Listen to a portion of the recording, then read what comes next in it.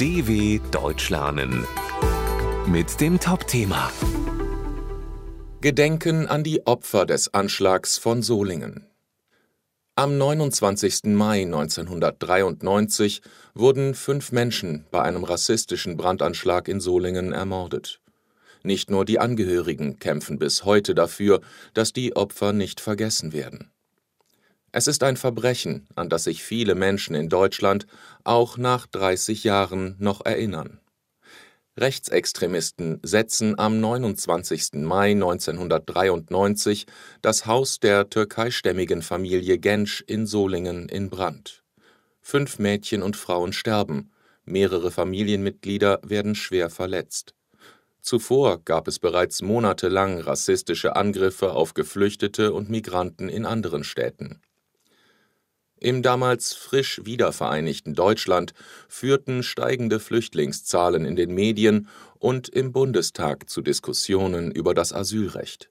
Rechtsextreme reagierten mit Gewalt auf deutschen Straßen.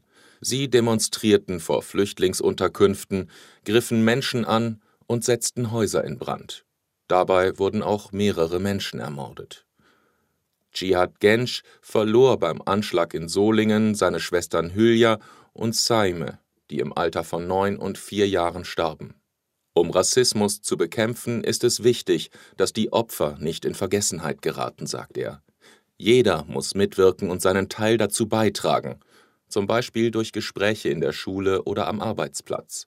In Solingen soll bald ein Platz nach seiner Großmutter Mevlüde Genç benannt werden.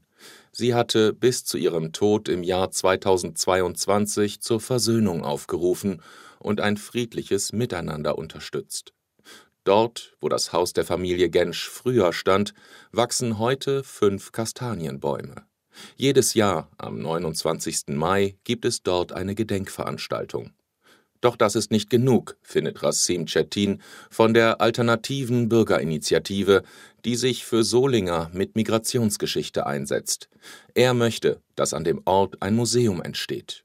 Rassismus ist immer noch ein Problem, so Rasim Cetin. Das ist eine Krankheit. Wir können sie nur gemeinsam bekämpfen. dw.com/Topthema